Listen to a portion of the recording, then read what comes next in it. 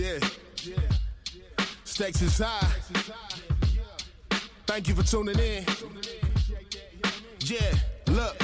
We back up in the building now.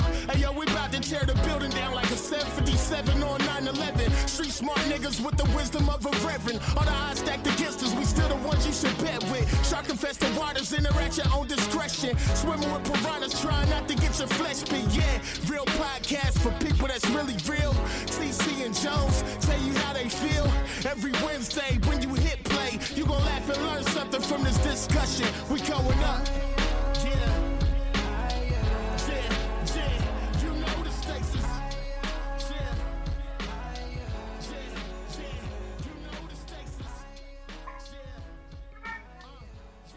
What's going on, everyone? Welcome to the Stakes is High podcast, a real podcast having real conversation with real people. And I am Jones. What up, TC? What's good? What's happening, my brother? I am chilling, man. How about yourself? Man, blessed more than I should be, you know. Yes, sir. Back at it again. Yes, sir, man. Yes, sir. Yes, sir. First and foremost, we want to apologize about our tardiness on dropping of this episode. You know, man, things happen. Life comes at you fast. Nah, man, I kind of want to let everybody know, man. We had we had every intention on recording, but I was at the firehouse, and man, we got toned out. How many times? About 3 times, TC, as we tried. Definitely came on 3 times. Yeah, absolutely. So as time went on, man, like you said, life comes at us fast, man. So, man, it happens. You know, we've recorded when I was at work before, and, man, we had no problems. But it's a gamble every time. Yeah. Yesterday, man, it just didn't work for us. So, you know, we're here, man, and, you know, shout out to everyone who texted and asked where the episode was, man. Thank you guys for even checking for us on Wednesday and keeping it a part of your routine, man. So I had a few of them hit me, man, like, yo, where the episode? So like, what's up? Where you at? Yeah. So we appreciate that for sure. Yeah, man. I mean, that's loyal listeners, man. They look forward to hearing us every week. So. Absolutely, man. Stay on our head, man. Stay on our head. If you ever catch us slacking, man, be like, nah, y'all need to get back in there. So thank you guys for sure. And we want to before we move on and continue to move on, I want to thank Jackie. Thank you, Jackie, for coming through, for being transparent, and man, just giving us a great episode, man. I've heard a couple people hit me up and was like, yo, man, I thought I knew Jackie, but I didn't. But so thank her for being transparent in that moment, and I think she helped a couple people also with her transparency. So thank you, Jackie and TC. Yeah. If they want to find that episode and the remaining of our episodes, all our past episodes, 228 of our episodes, where can they find us, brother? At Stakes is High Pod. That's on Facebook, Instagram, and Twitter. All of our episodes you can find on SoundCloud, iTunes, Google Play, Stitcher, iHeartRadio, on Spotify. And if you have any comments, questions, concerns, or interested in being a guest on the show, please shoot us an email at stakesishighpod@gmail.com. Chill. All right, man. How you doing, bro? Man, I just went all into it before I asked you how you was doing, man. Good, man. I know, right? Because we forget sometime, man. I don't even want to forget. I know it. I know. Yeah. We mid-episode and be like, oh, shit, damn, I forgot to drop the social or whatever the case may be. Yeah. But I'm good, man. Everything's smooth, dog. I've been staying in. I ain't really been making too many moves. Like I said, man, I'll gamble it, here and there, but I try not to do it too frequently, man. So I've been in the house, man. Still working from home. Still barely going out, you know what I mean? So yeah, it's crazy. Slow motion my way. Yeah, it's crazy how our reports have become pretty much routine.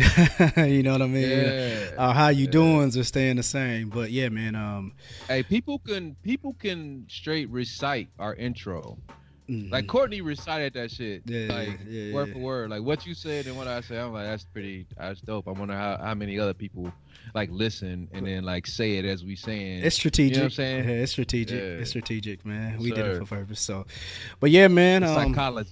Yeah. So, but yeah, man. We again, man. Apologies for the tardy apologies for the tardy episode, but we here, man, and we got a guest. Yeah. We got us a guest this week, man. We've been hitting it with the guests, man. We've been hitting. Shout out to BJ, man. BJ sent me a text, man, and he's been appreciating the last few episodes that we had with our guests. So shout out to BJ, man, and Change the Subject podcast. We're gonna get that brother on soon. But yeah, man, our guest, man, Ball State alumni, man. It's crazy. Yeah. It's crazy. I don't know if he remember this, man. I came to Ball State, man. I was dolo solo, man. I didn't know one person when I first got to Ball State. Man, pulled up in my ride, had all my stuff, man, unloaded, you know what I mean? And the freshmen get there first before you know what I mean? And freshman moving. Yeah, freshman moving. Yeah. And the first person I met was Tion. And we were staying in Doherty. I stayed in Train. And we was like, yo, man, it's a freshman event. So, man, I was like, yo, what's up, man? My name's Darius. Yo, what's your name, man? Tion. You know what I mean? The whole little introduction. Yeah. So then we walking out, and the next person we see is our guest. And we was like, hey, man, where you going, man? And I remember, man, Risako had a bag of chips. It's a bag of Doritos. Yeah, he smashed it like, man. And he was like, man, where you from? And I was like, yo, man, I'm from Marion. I was like, I'm from Fort Wayne. And Risako's like, I'm from GI. I'm like, nigga, what is GI? I don't even know what GI is. Yeah, man. But nah, this is the second person I met, bruh, on campus, man. And yeah, man, we came in the same time, man, and just had a great time at Ball State over the years, man. And I got some stories to tell, but that we could talk about that off mic, man. We had a good summer. Once we had it. The story. I hope you remember that. No, don't do. Oh my Jesus. Oh, you too. Yeah, don't do that. Don't do that. Oh my Jesus. Oh, that was a throwback from music. Yeah. Oh my God. No, hey, Jesus. Hey, TC. I don't know if I even want to know this. Nah, you don't want to know it. You don't want to know it. Hey, you don't want to know this one. But let me tell you, I'm gonna just give you a hint. It was summertime Ball State, so anything can happen. Yeah. So we kicked it, man. Oh, random. Who apartment was that? I don't remember. Me and Scoobs. Oh, it was random. Oh, okay. I forgot all about that. Yeah, we gonna keep that between us, man. But anyway, yeah, man, we got our brother Risako, man. We got man, Ball State alum.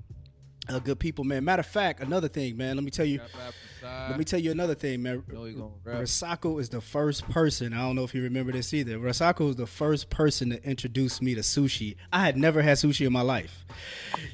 I remember. Wow. Remember that it was like a buffet sushi joint or something like that in Muncie. I don't even. Yeah.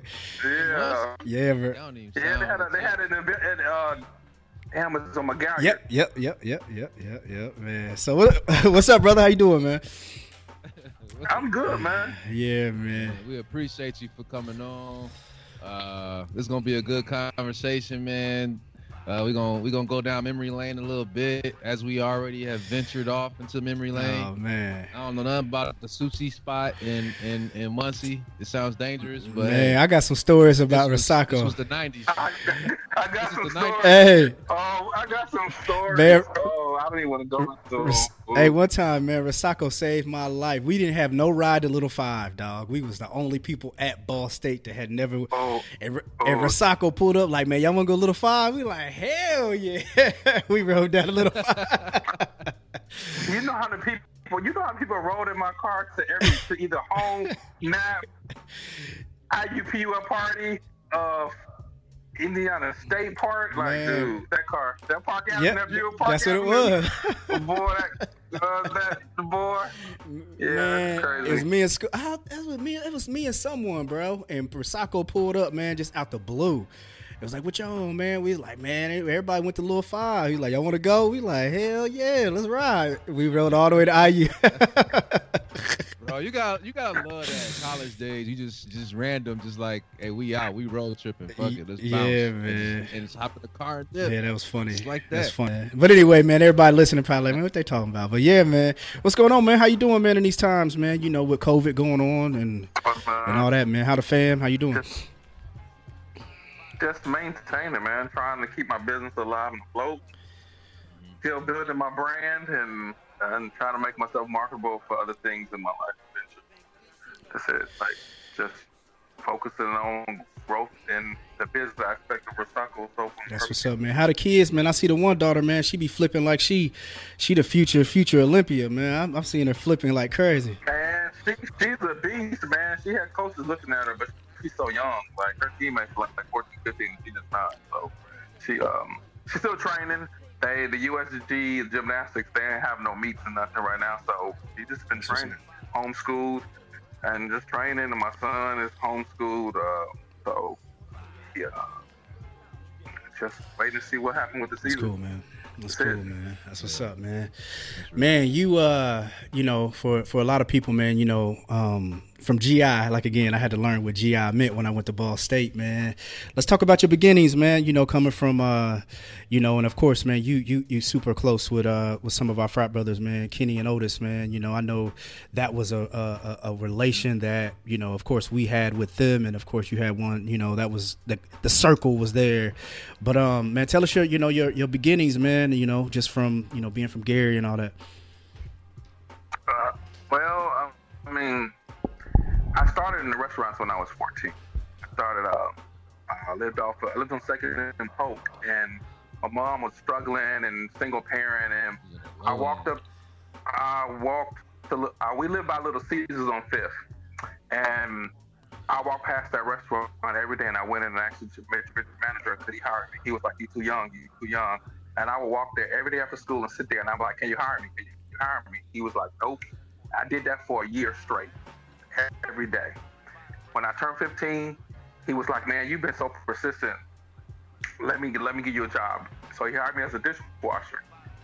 From a dishwasher, I worked my way from a dishwasher to cook to cashier to eventually manager.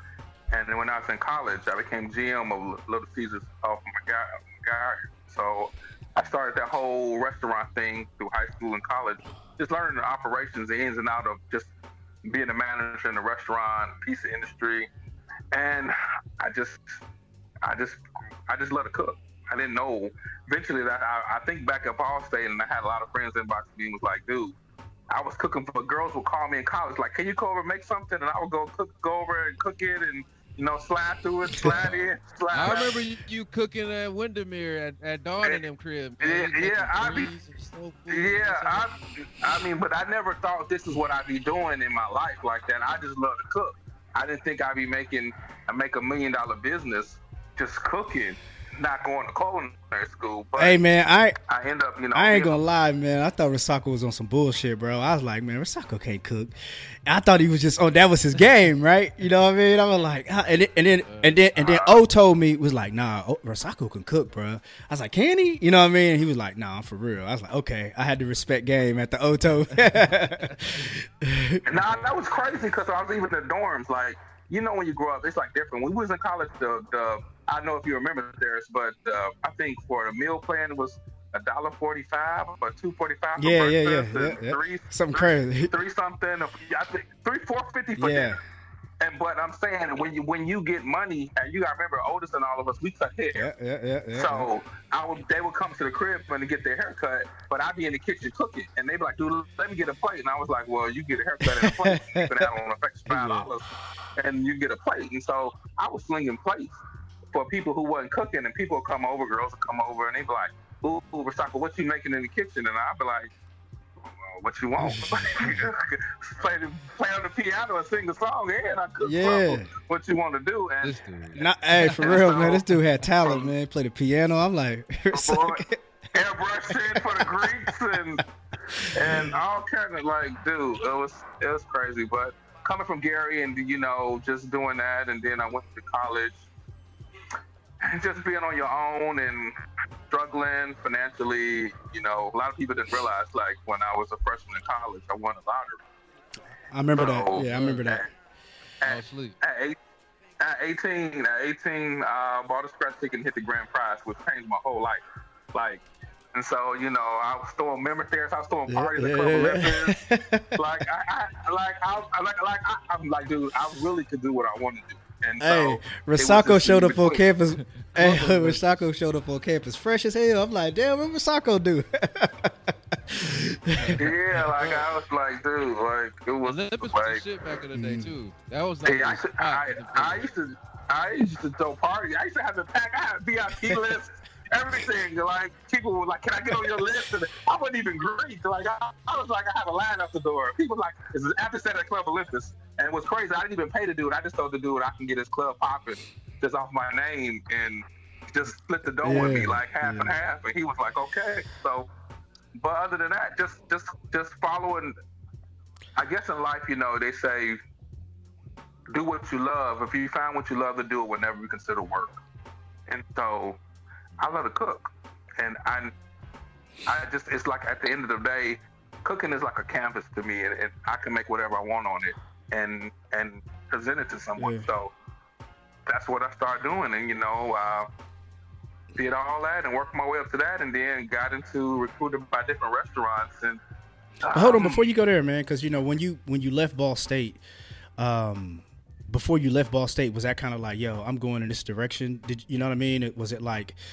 No, that wasn't even it. I left Ball State, and I started.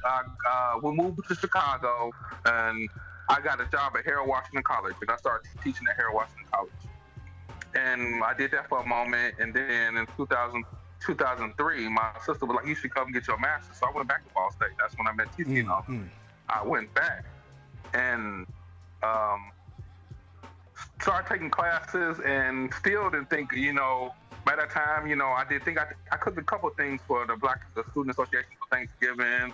I did a couple events, but other than that, I wasn't cooking. Like, I didn't know that I was going into having my own restaurant. I just knew I just like to cook. And so I ended up leaving in 2004 and coming to Texas, and I got recruited by Golden Corral.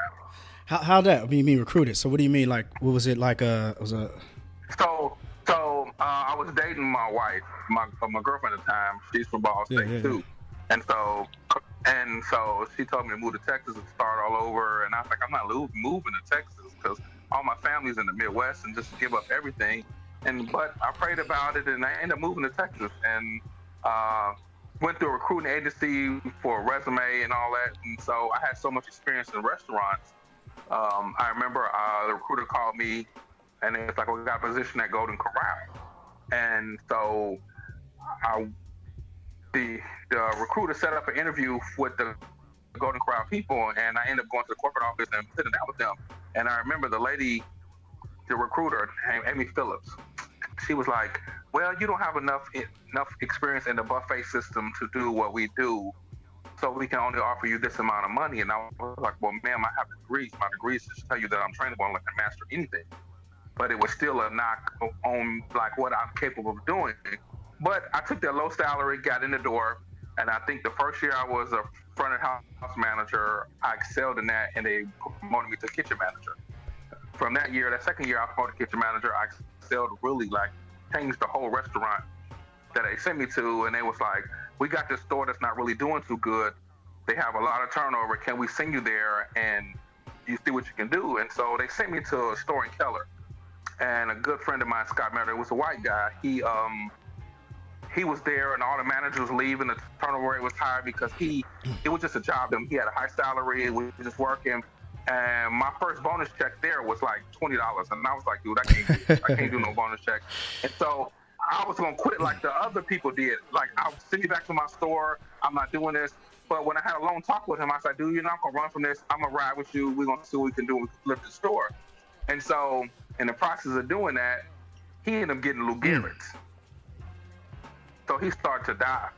And so with him being in the restaurant so long, the company was going to let him go, and because he couldn't fulfill his job. So I had a long talk with him. I said, look, if I do his job in mine, can he keep his job because his kid's in college? You know, if this man quit his job, he going to die faster. So I run the store. But I still made the same amount of money, less than him, and did it. And so the whole year I ran it. I would pick him up in his van, run the store, everything. Make a long story short, he died. On his deathbed, his kids called me, wanted me to come to the house, but he told Golden Corral to leave me the store because he was the operating partner franchisee. And so they didn't want to hire him. They didn't want to give me the restaurant. But his death wish was give it to me. And so they ended up making me the GM of the store. And so within the company, they have the top 10. Like, that store was ranked 117th out of 120 stores.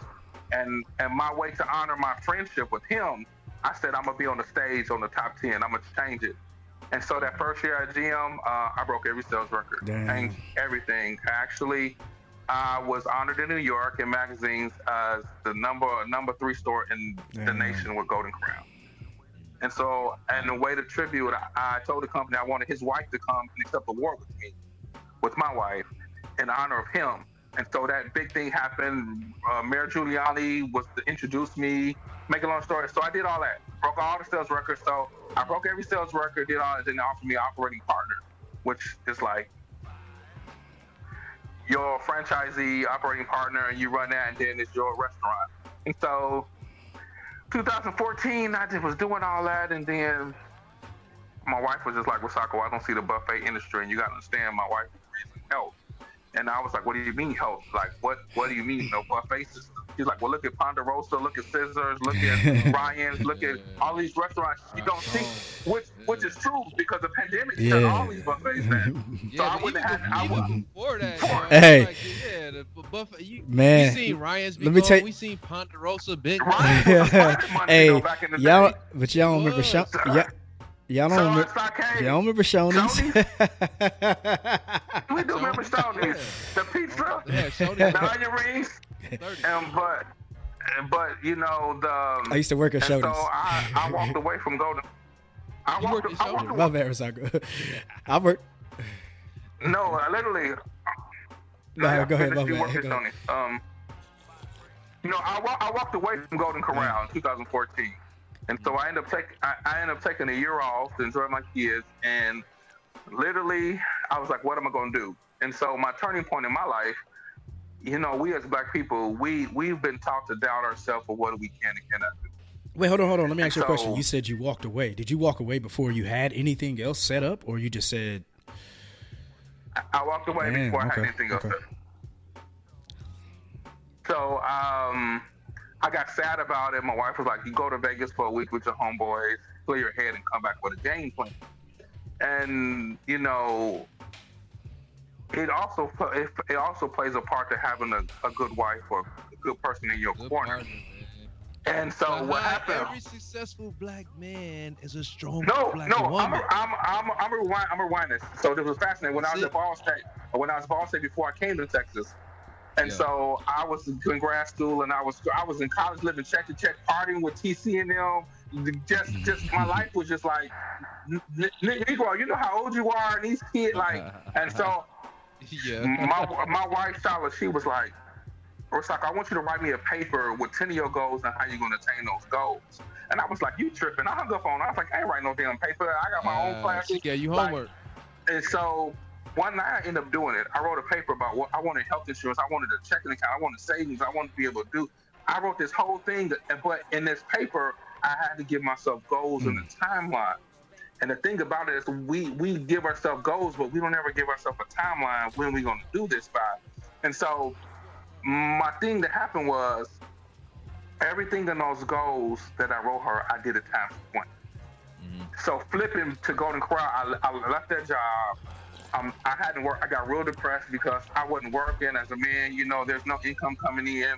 You know, you got savings, you got money in the account, but as a man, you don't value. So I ended up applying for this job. Went to a recruiter, and the recruiter had a job for the director of all the hospitals downtown in Fort Worth, the cafeterias, the gift shops, the Starbucks.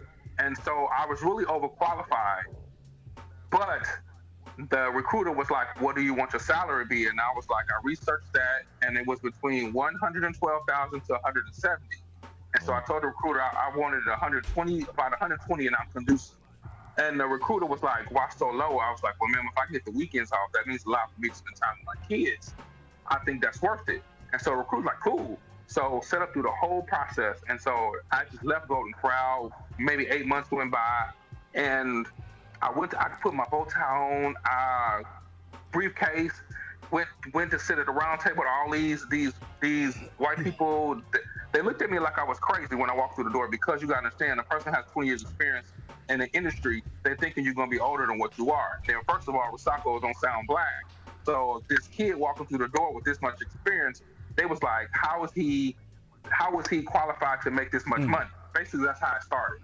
And so me having a conversation with them, I always kept my tax return, because I always had to argue how much I'm worth, which is crazy. That's crazy, right? That statement right there is major. How much that, you know, we as people of color, black folks, have to prove our worth, prove what we're able to accomplish. Like if you were a white man walking in, they probably wouldn't have asked the question at all. No, they couldn't believe they couldn't believe I made that much money. And so I was like, I made this much. This is what I want. And so in the process of this whole interview, I'm asking all these questions, what I could change about what the restaurant industry, what could I bring to their cafeterias, what could I do? I got awards. You can Google me. Like, they turned to me and was like, Mr. Bailey, you don't have no healthcare. You don't have no healthcare experience. We could only offer you $89,000. When this job is a 6-figure job. And so it did something to my whole spirit. I was like, damn, I'm only worth $89,000. This is a 6-figure job. I got up and grabbed my briefcase, and I was like, you know what? Thank y'all for this opportunity, but I'm worth more than what you offer.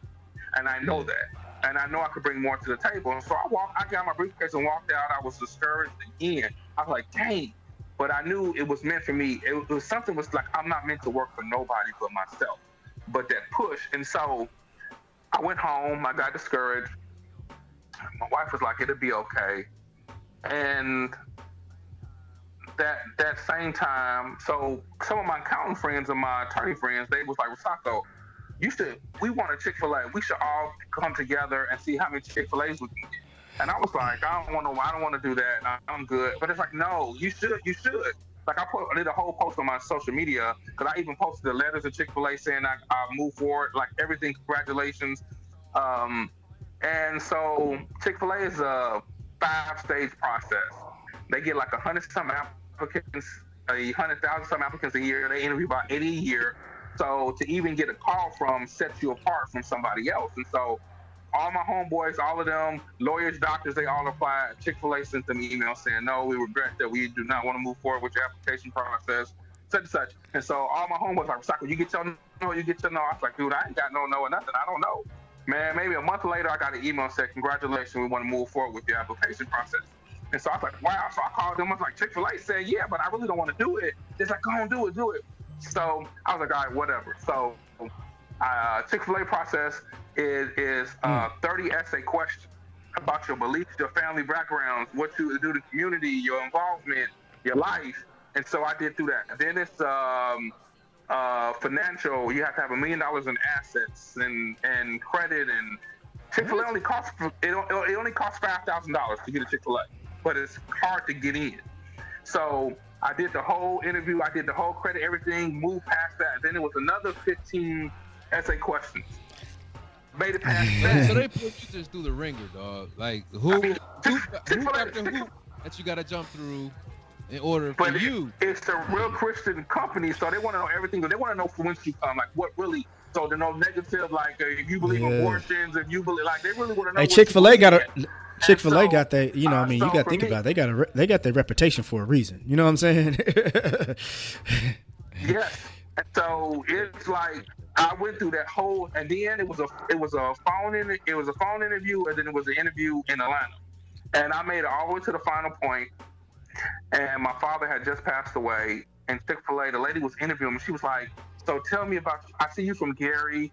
I see that was your parents married?" And I was like, "No." There's like, "Is your parents still alive?" I was like, "Yes, my father's deceased, and he had just passed, like tragically." And so the lady was asking me, she's like, "So tell me about how he passed." And I was like, "Ma'am, I don't want to talk about that right now." And so I don't know if she got in her feelings or whatever, but her tone changed with me. And from that point, I knew I didn't want to work for somebody and follow their rubrics, their matrix, when I wanted to just be me.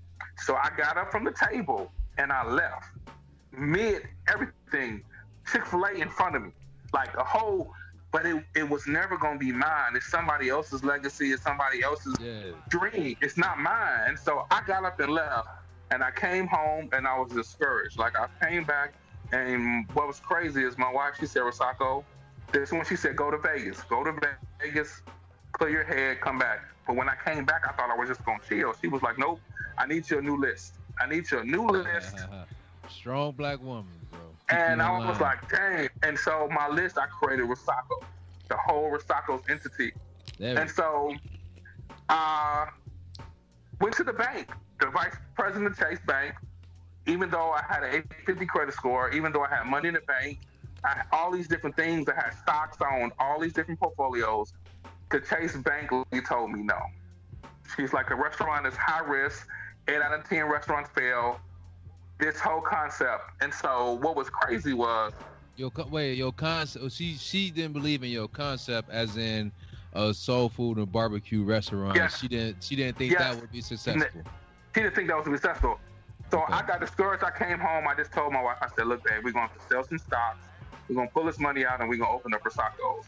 But then it just ate me up. It's like, why did I go to college, take all these business classes, do all this stuff to not utilize what they taught me? So I went in my office and I typed up a 15-page business plan, market analysis, P&Ls, like my brand, what I'm doing. And I typed it up. My wife proofread it.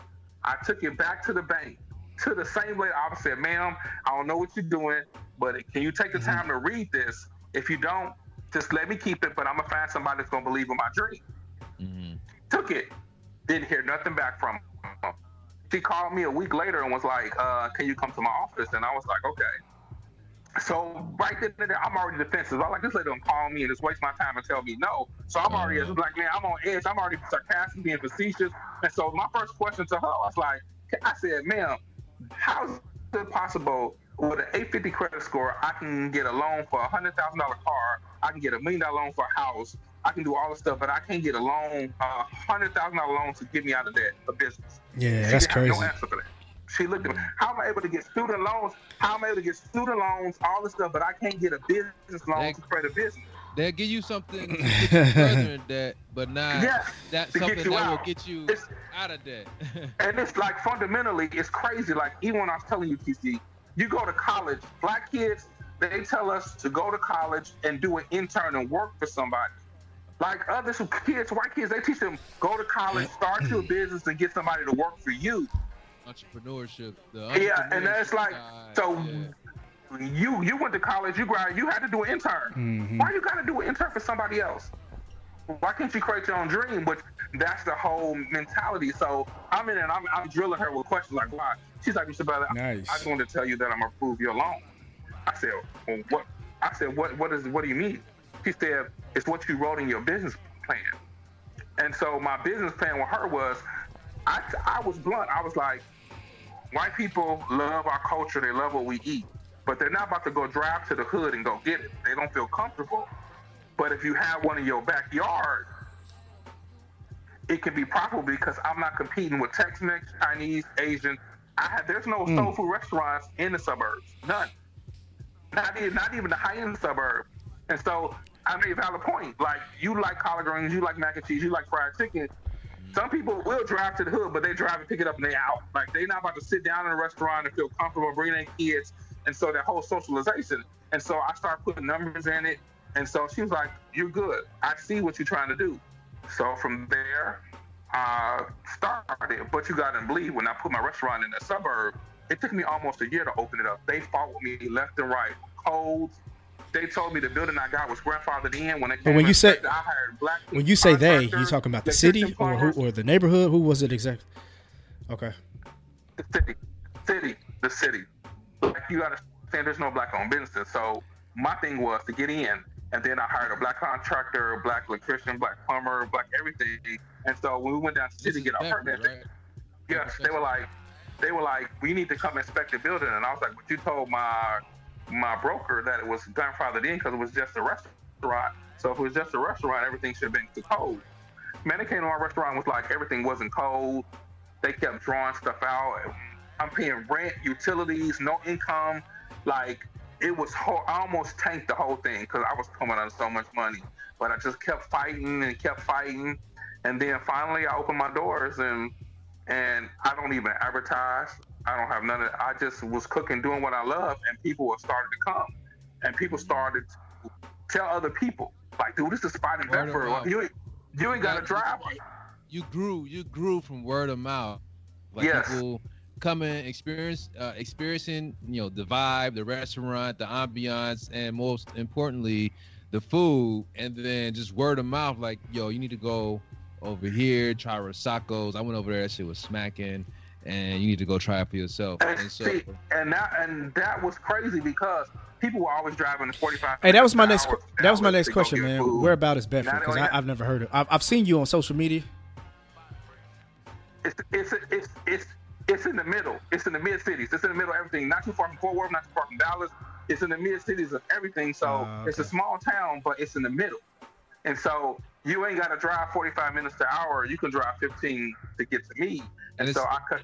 As far as the people there, is it like a predominantly white area? It's not. It's a predominantly. It's like a 90-10, like 90-10. I mean, most of my customer base was Caucasian until this Black Lives Movement thing happened. Now my business is like 90% black. Really? Yes, it's like with the black movement, it jumped, like it really, like it. But I still get a lot of my regulars, but it flipped. So white folks came less than what they were previously coming, or was it the number the same black, and you just got an increase in black customers? No, they stopped coming. It's more to the point where they don't. If you got to wear a mask in Texas, they hate things just like you telling them to take all their rights, and so you can't come into my restaurant without a mask. I had a dude look at me like I was crazy. I was like, well, you don't want to come in my restaurant. Like, I'm about to argue with you about some rules. So that whole aspect. So for me, you taking their rights away, and I don't have time to be arguing with you. Either you want to come in and follow the regular, get you a plate, or you can leave. And so that changed. And so it's almost like now I say, even though it's crazy, it's 70-70. Even though it's like 70-70, like 70%. Even though it's 100 bigger than 100, it's 70-70. Like. So you have a successful soul food and barbecue business in Bedford, Texas. Have a nice customer base.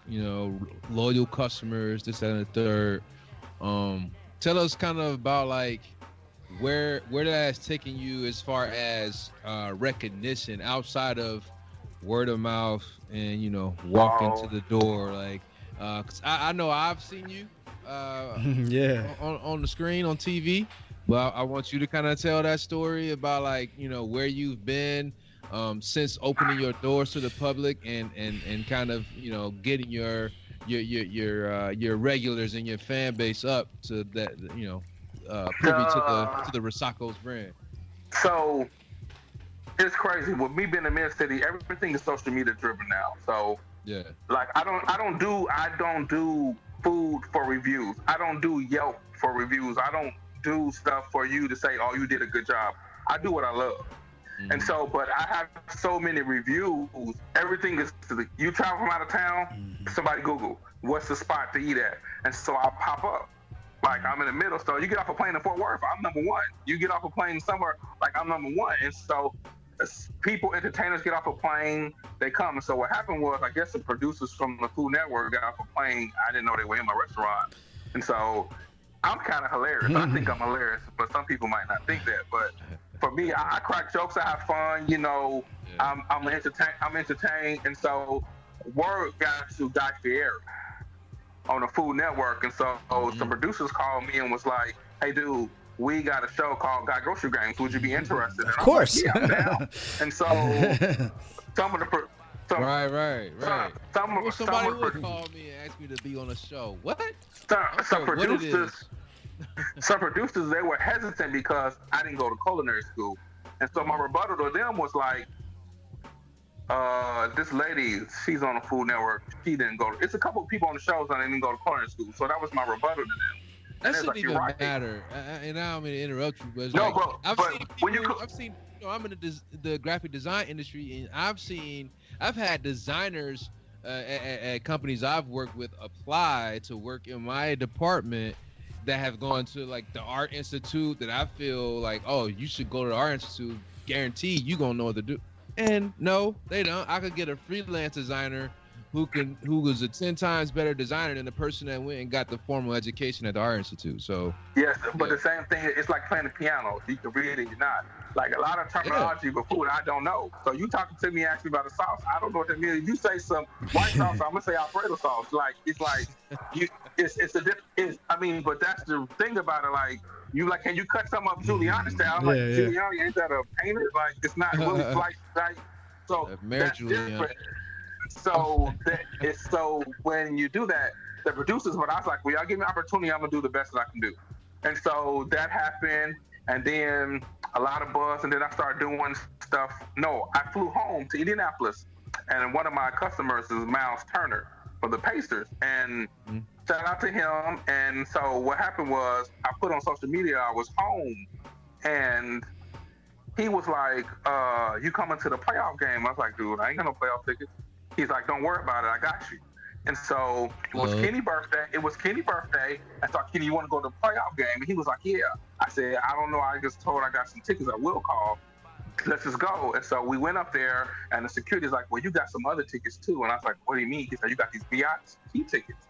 I said, what does that mean? He was like, that means you could just go on the floor and go on the back in the gyms.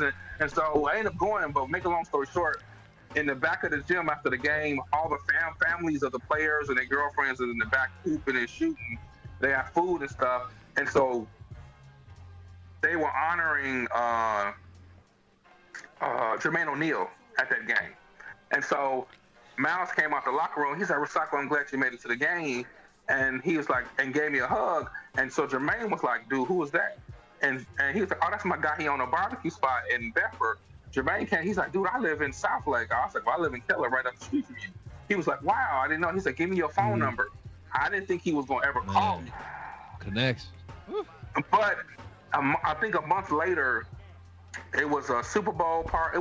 It was either a boxing party or one of these holidays. He called me. He was like, Rusako, can you do me like 300 slabs or 300 wings? And I was like, Jermaine, I can't do that. That's the day of. I can't. That's just like, that's not happening. He's like, you can't make that happen. I said, Jermaine, I said, what's your budget? He was like, I'm worth $100 million. I don't need a budget to make it happen. Come on, dog. And I was like, you talking big money. I was like, all right. I said, cool. I said, I do it. And so I ended up staying in my restaurant the whole night cooking all this food. I didn't know who was coming to his house. And he lived in a 60,000 square foot mansion. So I'm like, I don't know who. So I'm putting my foot in. I'm cooking all this food. I'm like, dude, I want this to be the best food, whoever. And so he came, he picked it up. He pulled out his black card. He was like, charge me what it is. He left me a $400 tip. I'm still like, dude, this is good. Yeah, but from that catering, all the people that was housed, he was like, who did the food? He's like, oh, my homeboy, my guy. And so people start getting my number. Yeah. But it started building kind of like Cedric Entertainment been in my restaurant. Coco Brown, I had an inbox from the new frat brother with the gap in his teeth, Red Grant. Like he was just different improv, like this Red Grant is a noob? Yes, he's a noob. I was asleep. He's a noob. So the like people just start inboxing me, and and I was like, wow, this is cool. And then people like start knowing who I was, but then I started doing stuff in the community and doing stuff for homeless people and start doing stuff for the needy, and people was like, dude, who is this guy Rusako? And words start talking. I go to my kids' school and they be like, one guy was staring at me and I was like, dude, babe, I don't want to have to put his teeth in this dude's head because he just kept looking at me, so much racial tension. Like, why is this dude staring at me? This dude came up to he was like, dude, he's like, you want to build an ain't you? I was like, yeah. He's like, you got that restaurant? Yeah. He's like, oh my God. He's like, your food. And I was like, okay, you got this. And so started doing that. Then he was like in Texas, it was crazy. Like one lady brought their child in and she was crying. And I'm looking like, what the hell wrong with her? She's like, oh, she just wants your autograph because she want to be a chef. And I was like, dude, this is crazy. And then I had teachers calling me like, can you come talk to the kids about entrepreneurship? And and I was like, okay, I do this. And then, and then word just got like traveling. And then I just won a Sparkling Ice contest. Yeah, I for saw the that. community I saw that. hero, What was that about, man? which Because I was saw, huge. you know, And so I think that was pretty marketing-wise, big, man. When I was looking at, you know, on your social media, man. What was that about? So they had a community hero where they feel that some people do a lot in the community, and so one of my customers wrote one of military vet wrote a long thing and nominated me, and so he called me, said, "Mr. Bailey, can I put it on your wall and on your Facebook?" I was like, "I don't care." I said, "I appreciate it." I didn't think I was going to win. That was the crazy part. But shout out to Sparkling Ice. The other customers started writing letters to the company. Oh yeah, oh my God, I got it too. I'm drinking it. So Sparkling Ice was Hey, Sparkling Ice, we need a sponsorship. Come on, man. Right Say no now. more. Oh, we talk afterwards. We talk afterwards. Oh, hey, make that happen. Yeah, we talk afterwards. Make that happen. But what happened with that was, so the letters got written, and then months later, I got a phone call. They said, "Mr. Bailey, we want to introduce you with Sparkling Ice. Out of 3,000 plus entries, you are one of the finalists." I said, "What?" She said, "You had so many letters written about you, but we chose this one letter from this one vet." She said, "So it was two white ladies. No, it was a Latino lady, a white lady, and me. And so out of all that, though we were the finalists, and I was like, I'm not about to win against this lady. She's been sending care packages for 10 years and all these vets and all that. And so, but the difference between her is I had a huge social media following. And so for the 1 month, everybody had to go online and vote every day. You had to vote. And so I finally asked them last couple of days ago, I said, well, how many votes did they receive? They said, we had over 20,000 votes, but Mr. Bailey, you was winning from day one. I said, what do you mean? She said, out of 20,000, you had like 15,000 votes. So he's like, there was no way nobody was going to catch up with me regardless. And so with that happening, there was a $10,000 cash prize. And so they mailed me a check for that. They also mailed me another check just for GP, just being nominated. But then Sparkling Ice was like, Mr. Bailey, we really like what you're doing. We really like what you're doing and what you're about. So when they built in the park in Bedford, the first musical theme park, like park for kids to play on top of me winning, and they were like, well, Mr. Bailey, we want to do something and partner up with you, whatever you do, some stuff for the needy. And I was like, what? And she said, so in addition to that, we want to give you an additional check to do something for the community. And so I got this big event I'm planning in October. But what the best thing that happened from that was, it was like, if you ever need sponsorship, if you ever need anything, we put our name with it with you. And so I was like, cool. So that situation built up into another. I literally just won another contest, what I can talk about, because it's a bigger dollar. It's a bigger dollar amount than that one. But so basically, that's what I was going to say. Blessed. Yeah, I'm blessed. I'm blessed because it's not winning. It's like I never did anything to get recognition or to be like, give me something in return. I think it's the humbleness and the humility that happens when you're doing something from the heart versus somebody telling you to do it. And so you was on another cooking show too, man, right? That's just recently. Where you had to cook live, like prepare dishes and all that. Oh yeah, that was I did the Guy Fieri, the Food Network, and then recently I did over a year ago before pandemic, the Food in Paradise on the Food Travel Channel came. They was filming the best top secret holes in the wall, best secret menus. And so they word got to them about me through social media. And so they did a whole episode of my restaurant. And so that just aired June 29th. Like it brought more attention to my restaurant. And then like Fox News did the national news did a thing on me the other day, which people so what you did Triple D's? The veterans thing, and that was cool. Okay, Guy Fieri has Triple D's, but he also has Guy's Grocery Games. So I did Guy's Grocery Games, and then I did Food in Paradise. So all right. So you got the recognition, you got the fame. You've been on TV. You popping. Everybody know you doing the private events. You catering. You bringing in bread. You getting checks, sponsorships. Da da da. Now, I told you I was going to ask you about this. I don't give a fuck what you ask me about. I know where it's going. If you guys gonna talk about my roast chicken, nigga. Bro, we ain't gotta say no names. We ain't gotta say no names. But there was a whole, because I mean they ain't cutting no checks. But there was a little, you know, because I mean I've been. Let me tell the situation before you go. Hold up. So Rosako, in which. Because, and I want to tell it just because I experienced as a viewer, I saw the chicken sandwich picture that Rosako posted on his Instagram. I'm like, oh, that looks fire. That looked crazy.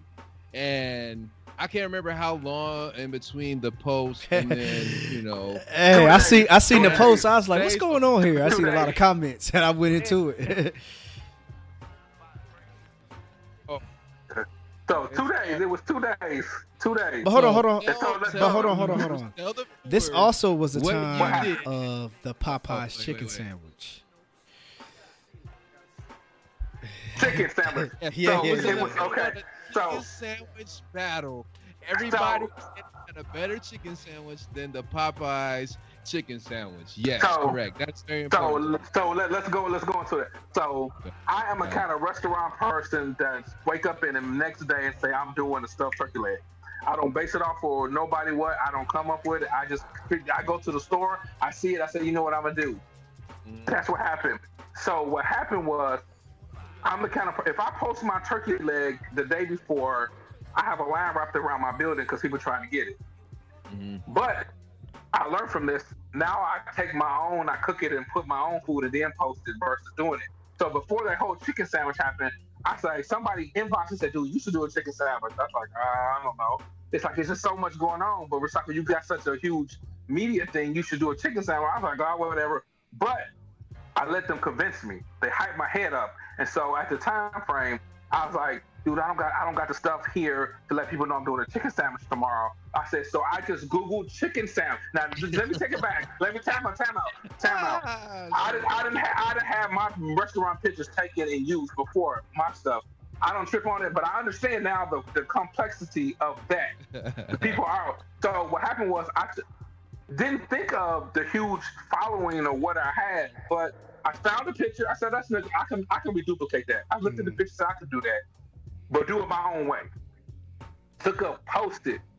This shit went 6 million views, 100,000 shares overnight. People would DM me, sharing and tagging me. I was like, oh my God. I deleted it before it even happened because I got tired of my phone blowing up. Before the whole scandal even happened, I deleted it because I got tired of people just, my phone going off. Like, you understand that. But what happened was there was another restaurant that took the same picture. Because I seen that you commented. It wasn't the same picture. It was their picture. But that's what I'm saying. But it was another restaurant. Because I saw your comment on their page. Don't get me wrong. You was like, this nigga.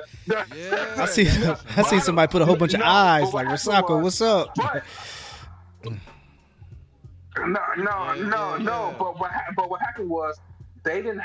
That company, that picture. So it wasn't even their sandwich. Long time and never had that much. The chicken sandwich. No, it was their sandwich. But the sandwich was out, but they didn't have that much notoriety and 5 million shares on one picture.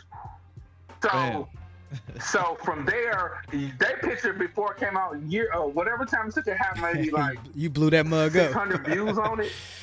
So what happened was they was like, this Negro done blew me. Yeah. So from there, they called me and I said I'm sorry. You know, I was rushing. I would never do it again. They called you and said something. I just brought a lot of attention to your company. I mean, that's what I meant. Yeah, that's what I meant. No, they inboxed me. They was at his neck. They was at his neck on social.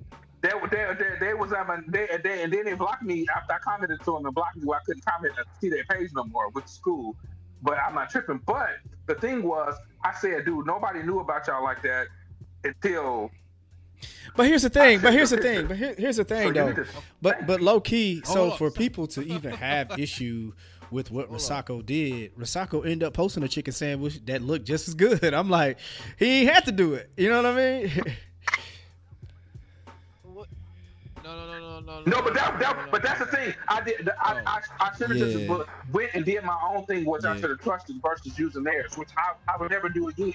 But my thing was, it was at the spur of the moment. I didn't have one, and I just wanted people to know I'm doing a chicken sandwich. Well, I should just use some words, but people are visual. People want to see something, and so for me, I took something. God regret, but that shit went 6 million plus 400,000 shares. I was like, this is crazy. The situation, yes, is very crazy, very wrong. As a designer, it was wrong, and I commend that as my father. It's the integrity of taking somebody that put their work into it. I get it. The person who photographed it, the thing, I get it. I understand it, and I respect that. Like I said, it would never happen again. But like I said to you, I just blew your whole place up with 6 million views on something nobody would ever see. That you were out. This picture was taken months and months ago, and you didn't get this much publicity off of. So they were kind of in their feelings like, how this dude get this much play off a sandwich, and we done got this. Yeah, good thing. Good thing that it. But again, good thing they didn't. Good thing they didn't try to take it to the legal aspect. You know what I mean? Good thing they just kind of, But anyway, like I said, man, I seen you end up posting your chicken sandwich after that. And I'm like, he ain't even have to do that. You know what I mean? So, yeah. Yeah, I did. Because I sold 300 of them. But let me ask you, a pop in the next day. Yeah. He learned. It's a learning process. Hey, don't. It's just, that shit was learning. It's to learn. I got it. I don't. Like I said, I didn't go to school to be like this is something. So I understand it. But like I said, that would never happen again. I would do my own pick. Hey, let me ask you a question, man. Jumping off that, man. That's like you said, you learn from it. But let me ask you a question, man. You did say something that was earlier, and I think we kind of jumped off of it pretty quick. You're saying with, the Black Lives Matters and just kind of how like a lot of your white customers have stepped away and have increased with your black customers. With Bedford being a majority white place, does that give you any concern? Like, you know what I mean? Because, hey, man, you're happy that the black customers increased, but you did, like you said, it's like you lost customers. Is that a concern of yours?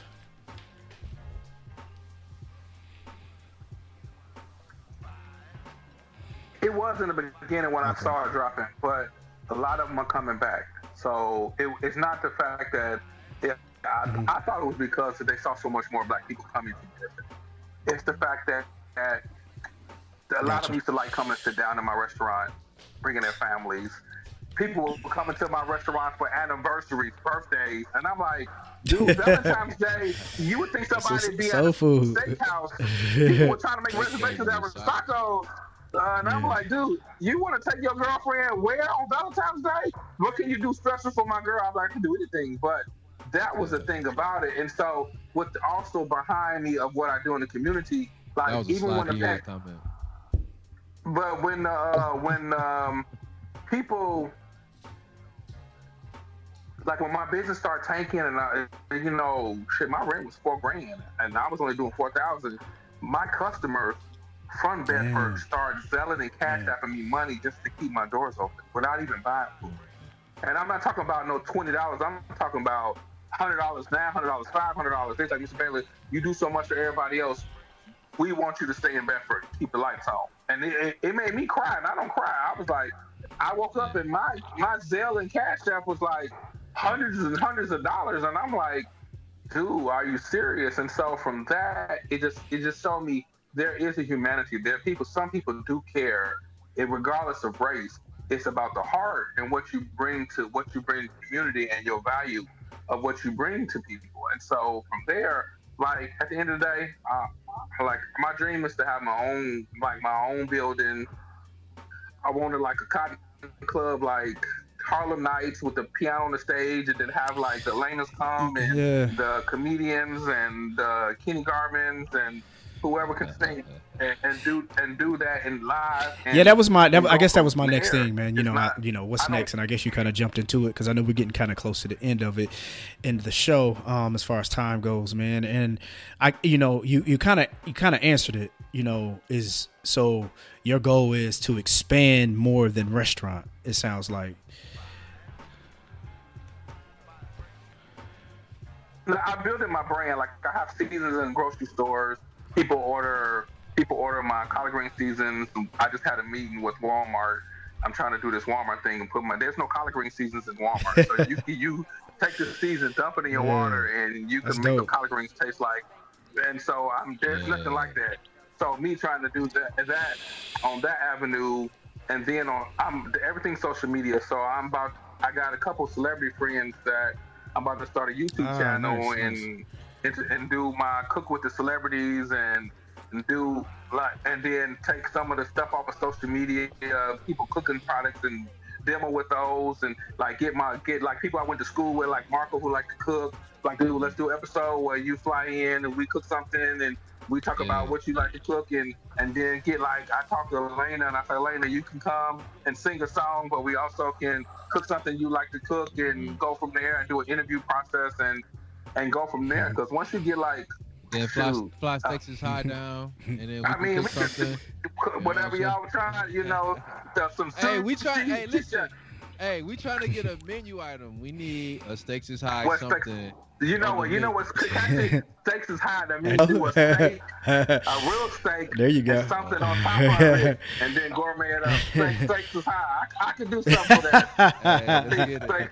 It's high, but it's gonna be expensive as hell too. Steaks is high. That means steak and a lobster. It's gonna be high as hell. It's gonna be with cognac reduction, something. Man. I don't know, something. But yeah, man, I've been following you, of course, through social media, man, and man, I enjoy seeing the progress. Like you said, I see like celebrities come through, and man, I just remember, like I said, Rosako eating a bag of Doritos, Cool Ranch. And just, you know what I mean? Starting from there, man, seeing where you at now, from just, believing in yourself, man, stepping away from a job to going to the next, you know what I'm saying? So, man, I definitely, man, want to congratulate you there, man. It's dope hearing your story.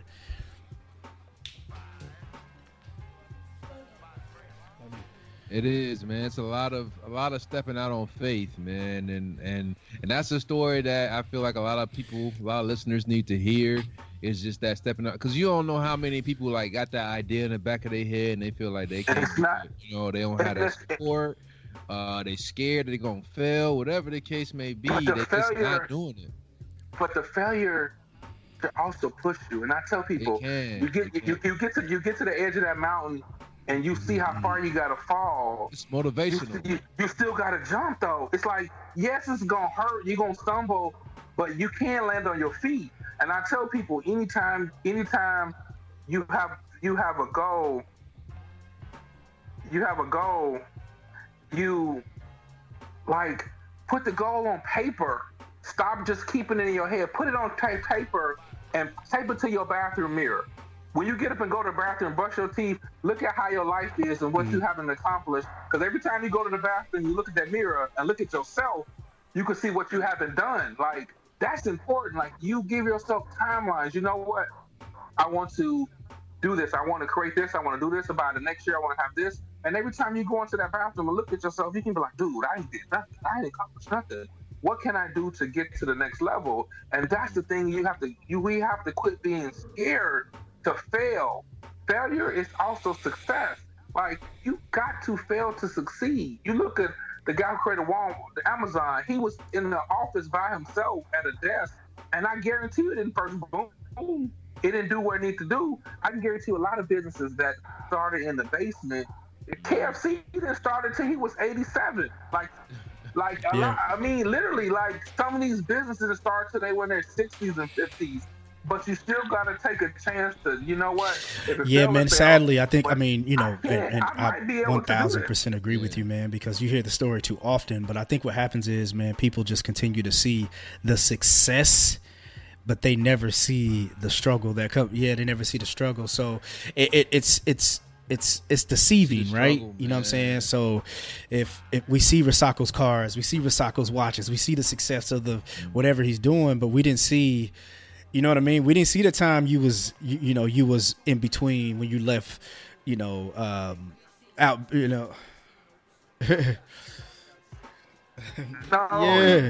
Take a break. I could tell you, like, interviewing here and there just to be told no. I could tell you that successful people don't have a lot of friends. And successful people, it's going to be a lot of late nights you're going to be by yourself. It's going to be a lot of nights you're going to put your head down. And it's gonna be a lot of nights. You don't know. You lay your head down and you don't know where the next check coming from or what your income looking like. That's what I'm saying. Like, that's that stepping out of faith. You got to be like, you know what? Either I'm gonna do this, either I'm gonna do this now, or I'm never gonna do it again. That's why I hate people who come into my restaurant and be like, "Oh, I can make macaroni better than this." Well, then do it. Quit telling me what you can do. You do it yourself, then and slang it, and then you come back and tell me, because I guarantee. I done seen a lot of restaurants close, and these people coming to me asking me, "How did you make it this far? How did you do this?" And they asking me advice, and I'm like, "Dude, like I'm doing this just like you. Like I'm putting everything. How did you get this customer base? How did you meet these people?" I'm like, I'm doing the same thing you doing. Yeah. Like I'm trying to do what you do. I'm not saying I'm better at it. I'm just saying that I believe in my brand and I believe what I put out. What Jay-Z say? Made Ho say, okay, make another Ho. Like you. No, I'm talking about when they saying they can make this. I can make macaroni and cheese better than you. Like, okay, all right, dude, make another. Yeah, I can make that mac and cheese. All right, do it then. Let me see. Prove it. Like I tell people, like, my shrimp and lobster potato, I charge $40 for it. And a lady called and she wanted 15 of them. And people like, you charge $40? Yeah, I do. You go into a high-end restaurant and you pay $49.99 for a lobster tail by itself. Yeah. Why can't I sell a lobster tail and load it up and do it something fancy and charge what I want to charge? But that's in believing that I can actually. And I used to doubt. I said, ain't nobody gonna pay me $40 for no potato. But I guarantee you, I sell a lot of potatoes. But you know what's major, and you brought this up earlier, and it speaks to what you're saying right now. It's just not specifically the potato, but just knowing your worth. It's like those are like values, like knowing your worth, stepping out on faith, entrepreneurship. Those are all things that we need to do better, as Black folks in teaching, younger generations. You brought up earlier, like in college, what I'm saying? Like you were blessed enough, like early on to notice middle school, high school, like, I want to be in this food industry in some way, shape, or form. I know I could cook. I've kind of, stumbled into my gift, but it's like so many kids that you see, whether they high school age or college age, and they don't have that support system. They don't have that people or those people in their corner that's pushing them in the right direction to follow after that dream, or saying like, hey, I'm going to financially support that dream. Like it's just so much more that we need to do.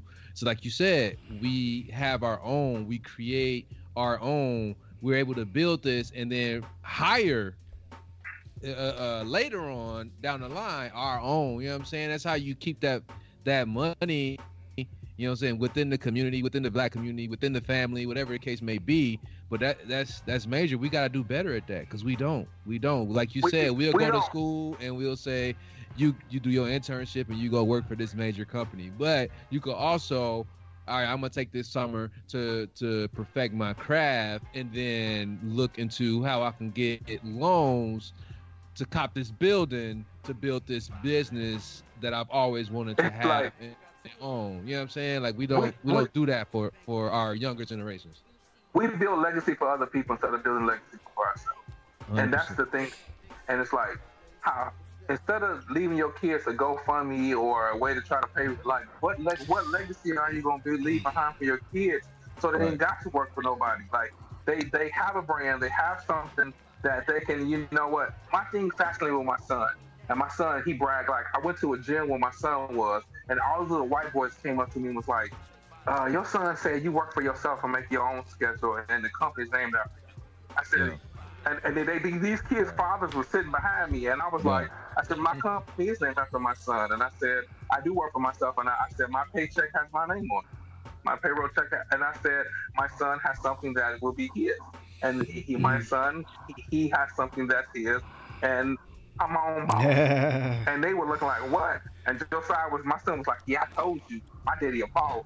And that confidence you teach your son. I teach my son, you don't have to go work for nobody. Like you can create your dream and you can do whatever you want to do. If you want to be the next agent, the next fillet, you can do it. You just gotta believe and push. And I'm the kind of father, I'm not gonna let you jump. I'm gonna put you yeah, man. I think everything you guys are saying is very important. You know, as far as the motivation to be able to know, like, you know, what TC was just saying. I think one of the things that we have to focus on outside of even just like continuing to push them to let them know that they can do it is making sure that we, like Rasako, you were privileged to have something at 14 years old that you knew you wanted to do. You knew it, bruh. You know what I'm saying? You knew you wanted to cook. You strayed away from it, gone to college, thought you was going to do business, whatever it is, but your passion still came back to you. And I think that's the number one thing is trying to figure out what these kids' passions are. You know what I'm saying? Because we teach about you got to struggle, you got to fight, you got to do this, you got to do that. But what are they struggling to be? What are they struggling? What are they jumping off the mountain to be? You see what I'm saying? So that's one of the things I think is one of the things that we have to be able to find out and recognize what are these kids' passions for them to be able to stick to it, for them to be able to fight for it, for them to be able to fail and succeed at it. It's trying to find that, you know what I mean? And I think it's tough, man, because it's hard because what Rasako, like I said, privileged. 14, he went by there every day for a year because he knew that's what he wanted to do. In college, he continued to do it. Even though he was doing something else, trying to be something else in college, he knew he still wanted it. He was still cooking. It's just a matter of trying to find those out, man. And that's the thing that we have to remember when we're dealing with kids. We have to see what their focus is and what their passion, or try to learn and help them understand what passion is. You know what I mean? Some people don't even know what it is, bro. You know what I mean? Yeah. But you still have to listen to them too, man. Like I had a kid I just hired in my restaurant, and he was suicidal. Like he get bullied in school, but he liked to cook, and so his mother was inboxing me like, I really think if you could help my son, and so I hired him. You know, I wish somebody would have hired me back then, but just to see his whole life change, because I made him go viral. I was like, I'm about to make you go viral. And so I posted him with the turkey sandwich he made me, and it was like 12,000, 15,000 views. And he was like, and I was like, look at the comments people saying, like, people will come in trying to buy his sandwich. It changed his whole life, like, in an aspect. His mother was like, oh, and good God, for that, and Rasako, like good for that mother, because again, what did she recognize? She recognized he knew how he wanted to cook, so she put him in the hands of you to be like, hey, look, help me out, bro. You know what I mean? So that was dope. But see, I mean, I'm not trying to be funny. I remember people used to crack jokes like, man, they true. Cooking for girls. Hey, what did I say in the beginning? I thought that was his game. I didn't know Rasako really could cook. But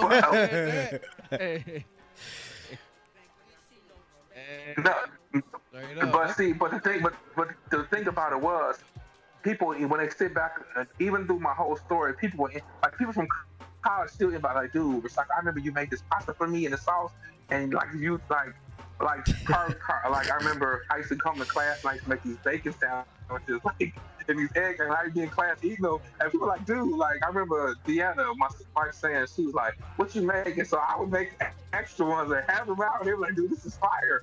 But those situations. You were the first person to introduce me to barbecue pizza. Because when you was at Chuck E. Cheese, I was making stuff that went on the menu. Y'all ran out of tomato sauce for the pizzas at the end of the night, and you made a pizza, and you subbed the tomato sauce for barbecue sauce. Hey, I swear to God, I think the first time I had pizza, this is the first time I've ever had pizza with barbecue sauce. Hey, they put that on the menu. The first time I had barbecue pizza, bro, was at Ball State. It was from Pizza King, bro. That's crazy, Pizza King that was on the corner. Yeah.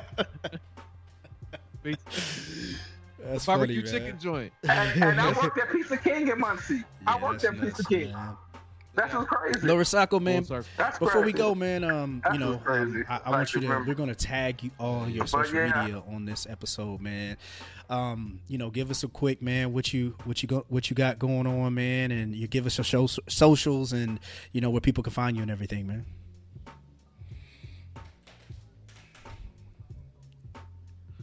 Yeah. You can find me on Facebook, Rosako Soul Food and Barbecue. You can find me on Instagram, Rosako Soul Food and Barbecue. You can find me on LinkedIn, Rosakos. You can find me on Twitter, Rosakos. Right now, I'm just trying to rebuild my customer base. I got some new marketing things I'm working on.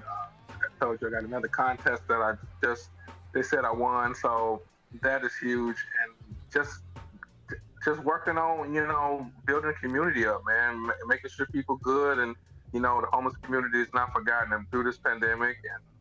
And my slogan is from my heart to your That's what's soul. up, So I man. try to That's put a what's little up, me in man. everything I do, so people understand what I'm about. Dope, man. Hey, when you working on that digital marketing and graphic design, make sure you keep me in mind. And I'm shout out because you did my logo for my son thing, and it was fire. People, Josiah's Wish. Yeah. You did, and I still use that to this day.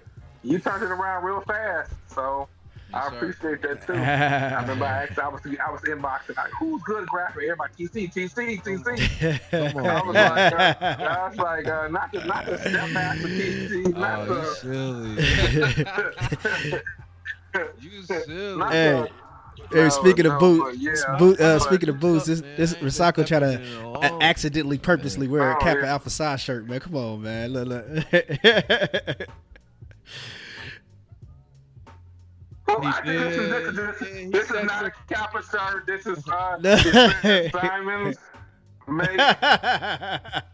No, it don't. It's a pressure make Kappa, man. That's what it says. Oh, You see okay. it. I didn't know what to say. Okay, my fault. I didn't know. You see I had this shirt on all day. My God, this is what I wore today. I didn't change it. I didn't. Don't nobody care about Charles A. Chapman for sure. and Eugene Hey, and rep them. rep your set, man. It's all That's all love. day, every day, Ah, man. man, I it's had a all lot of great good. moments at Ball State. I had a lot of bad moments at Ball State, but those things made me who I am. I'm a diamond in the rough.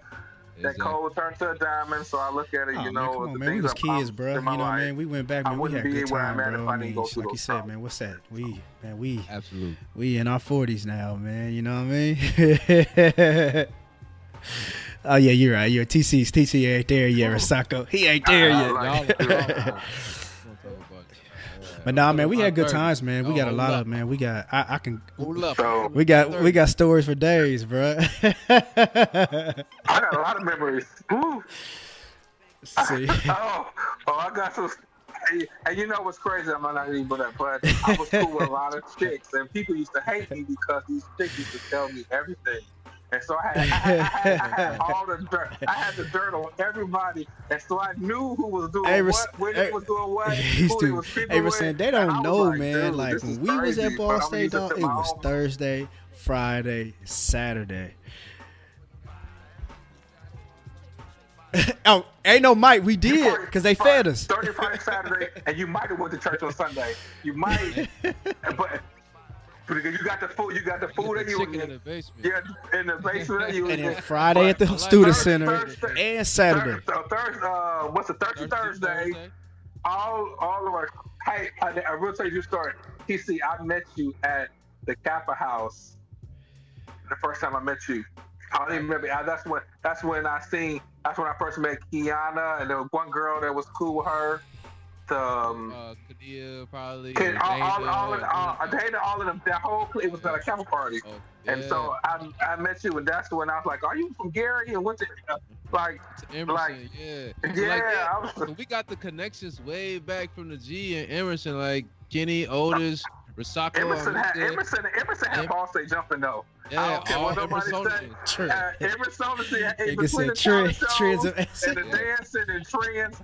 Emerson people set it off. We set it off. Algier. John Ball and Moana and Yeah, man. Scoob and Desmond. Yeah, and man. Algier. But good times, man. Good time. Oh yeah. Nah, he was. I He's didn't way know different, bro, than Al what y'all Jilton, knew he him, was a man. barber. He had a spot in the village. That's yeah, he way funny. different. He was a transaction. Nah, That's crazy. nah. That's He was a straight. He was a He's straight like, nap you know, dude, he man. like super hippie. He had to living out of van and all that shit. Yeah. Yeah, man. But man, crazy. yeah, but That's yeah, crazy. man, we gonna Shout get out out to of here Al with Jilton. Sacco, man. We He kept everybody definitely, safe. man. Again, man. Appreciate you coming through, man. And man, we definitely want you to continue to make progress, man. We're gonna keep in touch, man. You know what I'm saying? And continue to watch the progress and you know what I mean? And man, pray for the business during these times, man. COVID ain't no joke, bro. I know it's affected a lot of people, you know what I'm saying? So we want to, you know, make sure you stay in touch with you always got a place here at the Stakes is High, man. Anything you doing, man? Man, I appreciate the platform and We thank you, man, for sure. I appreciate the platform. I appreciate the love.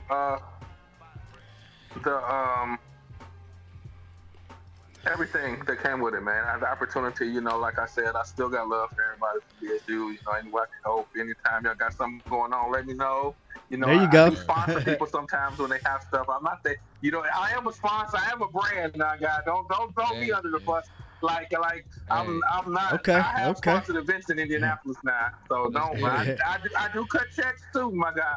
So don't doubt me. We'll put you on the logo as a sponsor. I'm just gonna have to remove like the little diamond part of the logo. Oh my Jesus, here we go with this. Like, I was playing, man, dog. We appreciate you, dog. It's all love, man. Hey, we gonna rep you, man. We'll support your business, and we appreciate you coming on and telling your story and your background and how you got to build Risacco. Yes, sir.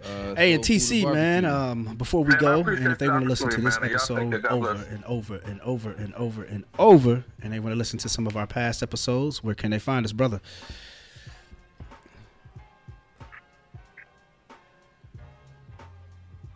At Stakes is High Pod. That's on Facebook, Instagram, and Twitter. All of our episodes you can find on SoundCloud, iTunes, Google Play, Stitcher, iHeartRadio, and Spotify. And if you have any comments, questions, concerns, or interested in being a guest on the show, please chill, the email chill. Stakes is High Pod. All right, everybody. Thank you guys for listening. And again, Chill. what you do, Chill, like chill, Risacco said, man, put those goals on a mirror. Look at them. Look at yourself. Write it down. Do however you need to do, man. Look in the mirror. Again, say, hey, am I doing what I need to do to reach these goals? Do that and continue to make progress. And even you know? All right. Thank you guys for listening. Stakes is High Podcast. Peace. Peace. Peace.